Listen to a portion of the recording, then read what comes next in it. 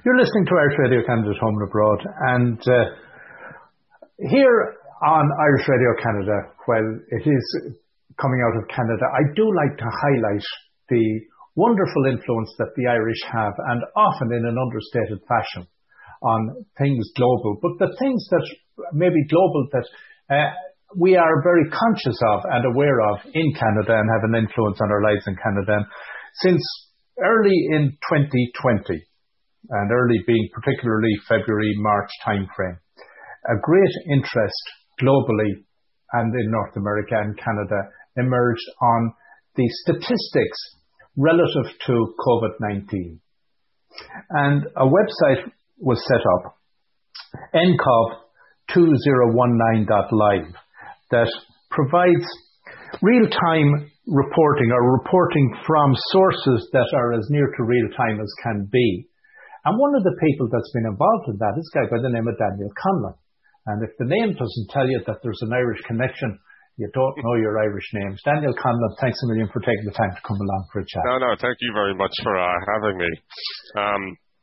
Working on NCOV2019 was a very interesting experience. I had met Avi Schiffman, the guy who founded the website, around the start of the year on a platform called Discord. Discord is normally just for, video game communications, but it's since become more than that. And he was posting for some help for this project that he was working on, which at the time hadn't really materialized into anything. And then I had seen it. I had seen the code. I gave him some pointers. And then, little did we know that it would grow to become what it is today. He had built the initial version of it, and then he had a few people help him along the way. But the help that they provided, it really wasn't good, and it ended up putting the platform into a worse place than it was. And then me being a more senior and experienced software engineer, I kind of stepped in to take the heavy load and, rebuild it from the ground up. and then it went out to the public and has since reached almost 1 billion people, 870 million people it's reached. And it's a very interesting thing to look back on, because obviously it's in the past now. There's other alternatives. But knowing that we were there at the initial stage and provided what we did to hundreds of millions of people is something I'll definitely, never forget. Daniel, you mentioned there that you really went and rebuilt the code, and I have a little insight into what that is involved in that. I have an involvement in an application development company. And given the time frame and how quickly things were moving at the beginning of the year, to take a look at code, see the flaws, and set about rebuilding a platform is quite a time-consuming and large task. What kind of time frame are we looking at there?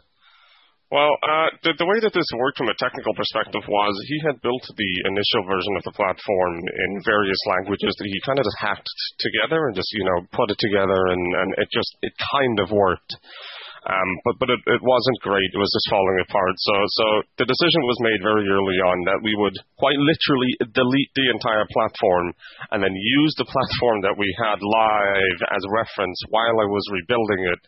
And I pulled off the entire rebuild in about, I'd say, three and a half weeks. We got through 15 to 20,000 lines of code, and then just got the thing back to where it was in a more stable fashion. And then for the next 3 to 4 months, continuously refurbished existing code and re-implemented better systems to make sure the thing never went offline again. You mentioned, Daniel, that you came across Avi in a gaming platform. From your own background in the software industry, what would that go? Where did you get your education, or where?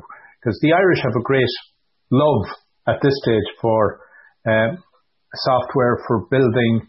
We're known for what we can achieve in the software sector. My education is self-taught. I had a really, really broken computer when I was 9 that was given to me And this computer literally was so bad that it didn't even have an interface. The guy who gave it to me, he didn't know much about computers, but he had broken it in such a way to where to his batch files, which are basically just simple instructions that you have on Windows that tell it to go to do things and go to different directories. And that was how you navigated this computer. You'd click on the batch file, and then it would change the directory that you're in, and that's how you navigate. I thought that this was the way that you were supposed to use computers, so I would copy a batch file, and I would go in and start changing things, and then to be different results. And that's kind of how things just exponentially changed my life from that point on without me ever really knowing.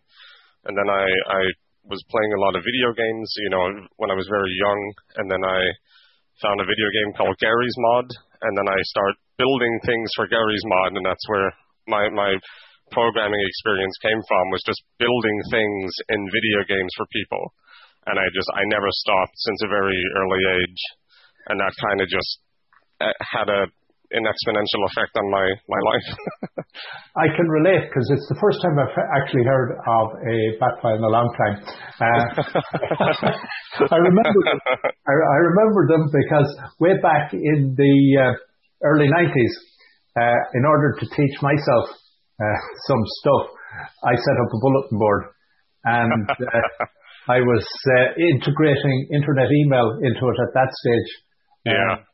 So while I never got into the programming, I did get into the modification of some of what would have been the configuration files in order to see the results. Trying to work with somebody else's code that has been done was always the fun I had, not trying to write code. I couldn't write code. Yeah. So to find something like this, a project that had a global impact and global meaning, must have been very, very fulfilling.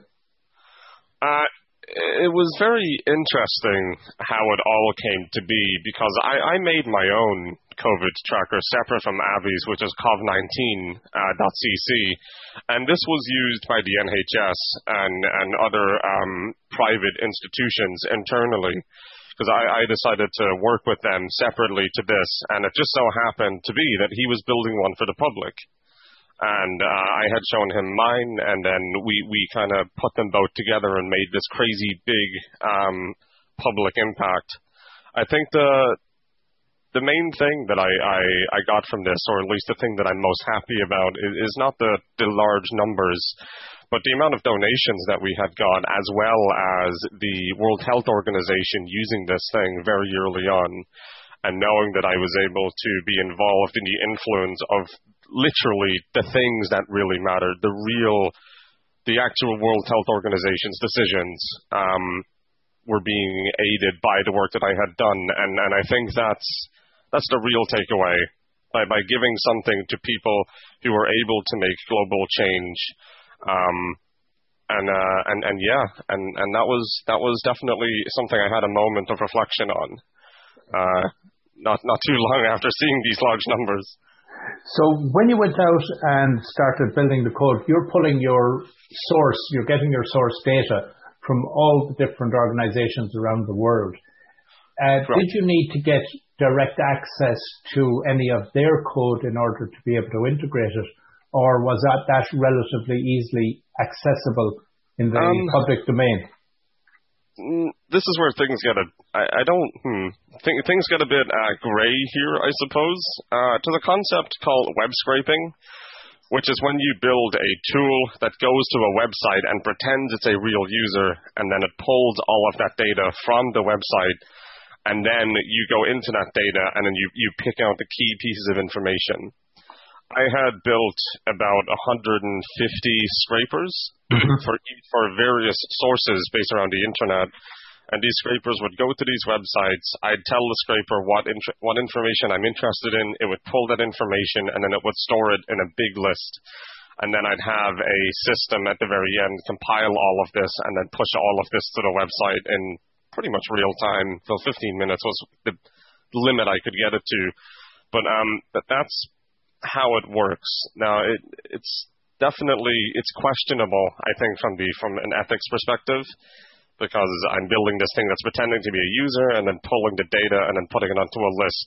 But I think for the time being, or at the time, excuse me, nobody would have a problem with it if they understood what it was for, because we were in a situation where we had hundreds and hundreds and hundreds of websites who were pushing different information to it from hospitals, from states, from countries, and there was no central database at the very beginning. And building that database was critical, I believe. So, But Daniel, again, everything that you scraped was out there in the public domain.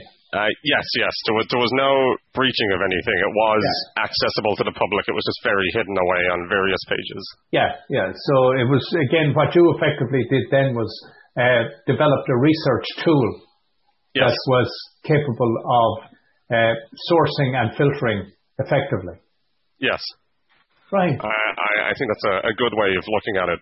I mean, at the time, you don't build these things knowing what it's going to become. Like I remember sitting here in a Discord voice call with him, laughing while playing Call of Duty and building this thing, and then unbeknownst to us, it would become this global phenomenon. So that was interesting. Now you did mention there that you were very pleasantly surprised at the support that you received. Tell us a little about that.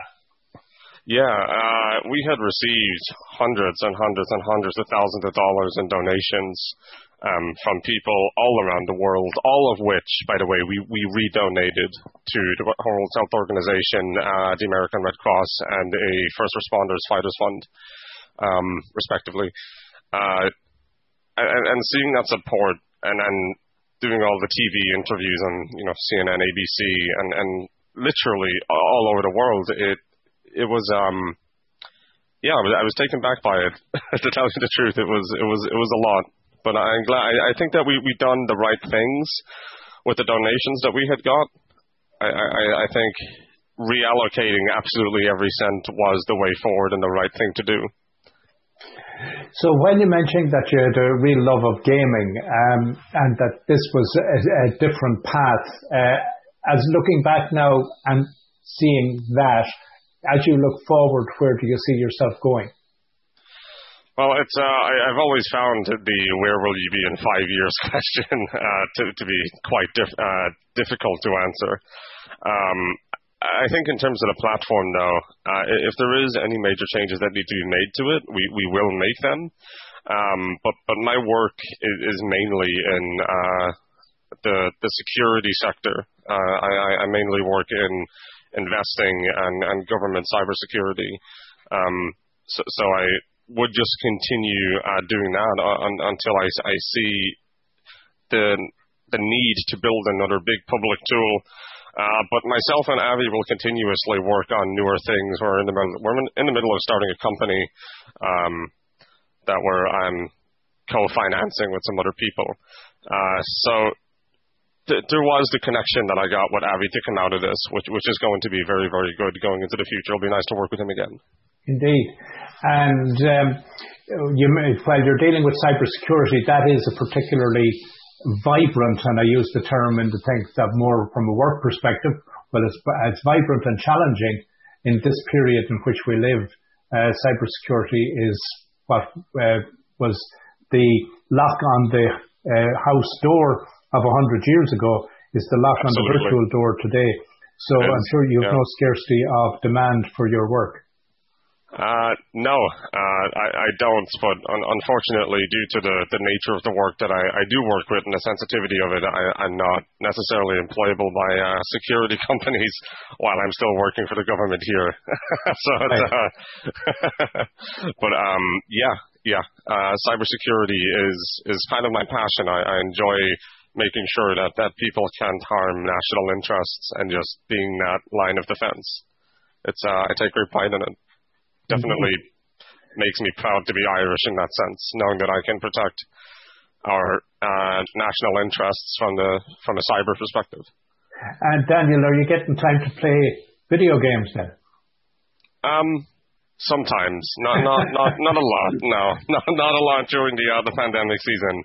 I maybe a couple of hours a week. And during the pandemic, while a lot of collaboration would normally happen in the software world could be done virtually, has there been much of an impact or change on your lifestyle since last March as a result of the pandemic? Kind of. I mean, I do find myself normally going from the various offices to make sure that people are in line and everything is on track. But now it's just a case of me just coming online and doing that. I think programmers in general are really, really, really good at just adapting to a screen, like regardless of where it actually is. Mm-hmm. And I found that to be the case in this scenario where I have my staff placed, I wouldn't say strategically, but as close to base of operations as we could. And then I can just check in with them in almost real time over Zoom or whatever they're using.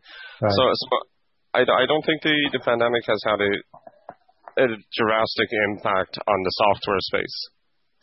Has it created a greater interest on the other side of your life, which is in video games, among those who are now more housebound, do you think? Has there been a surge in that aspect of online activity, do you think?